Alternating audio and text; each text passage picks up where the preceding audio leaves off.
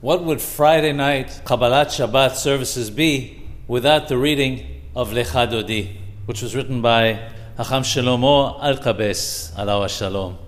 The truth of the matter is that Rabbeinu the Arizal doesn't even mention this hymn. And in fact, there is no obligation to recite it. However, the custom has become, as we know, among all Jewish people, to recite Lekha Dodi on Friday night. The portion that's said at the end of Lekha Dodi, however, Boee, Kallah, Boee, Kallah, Boee, Kallah, Shabbat Malketha, is different.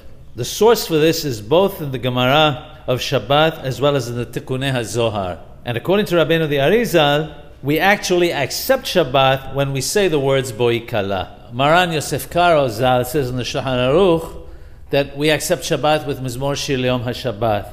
One possible reason for that may be that at the time of Maran Zal, the teachings of Rabbi Ari were not yet widely accepted.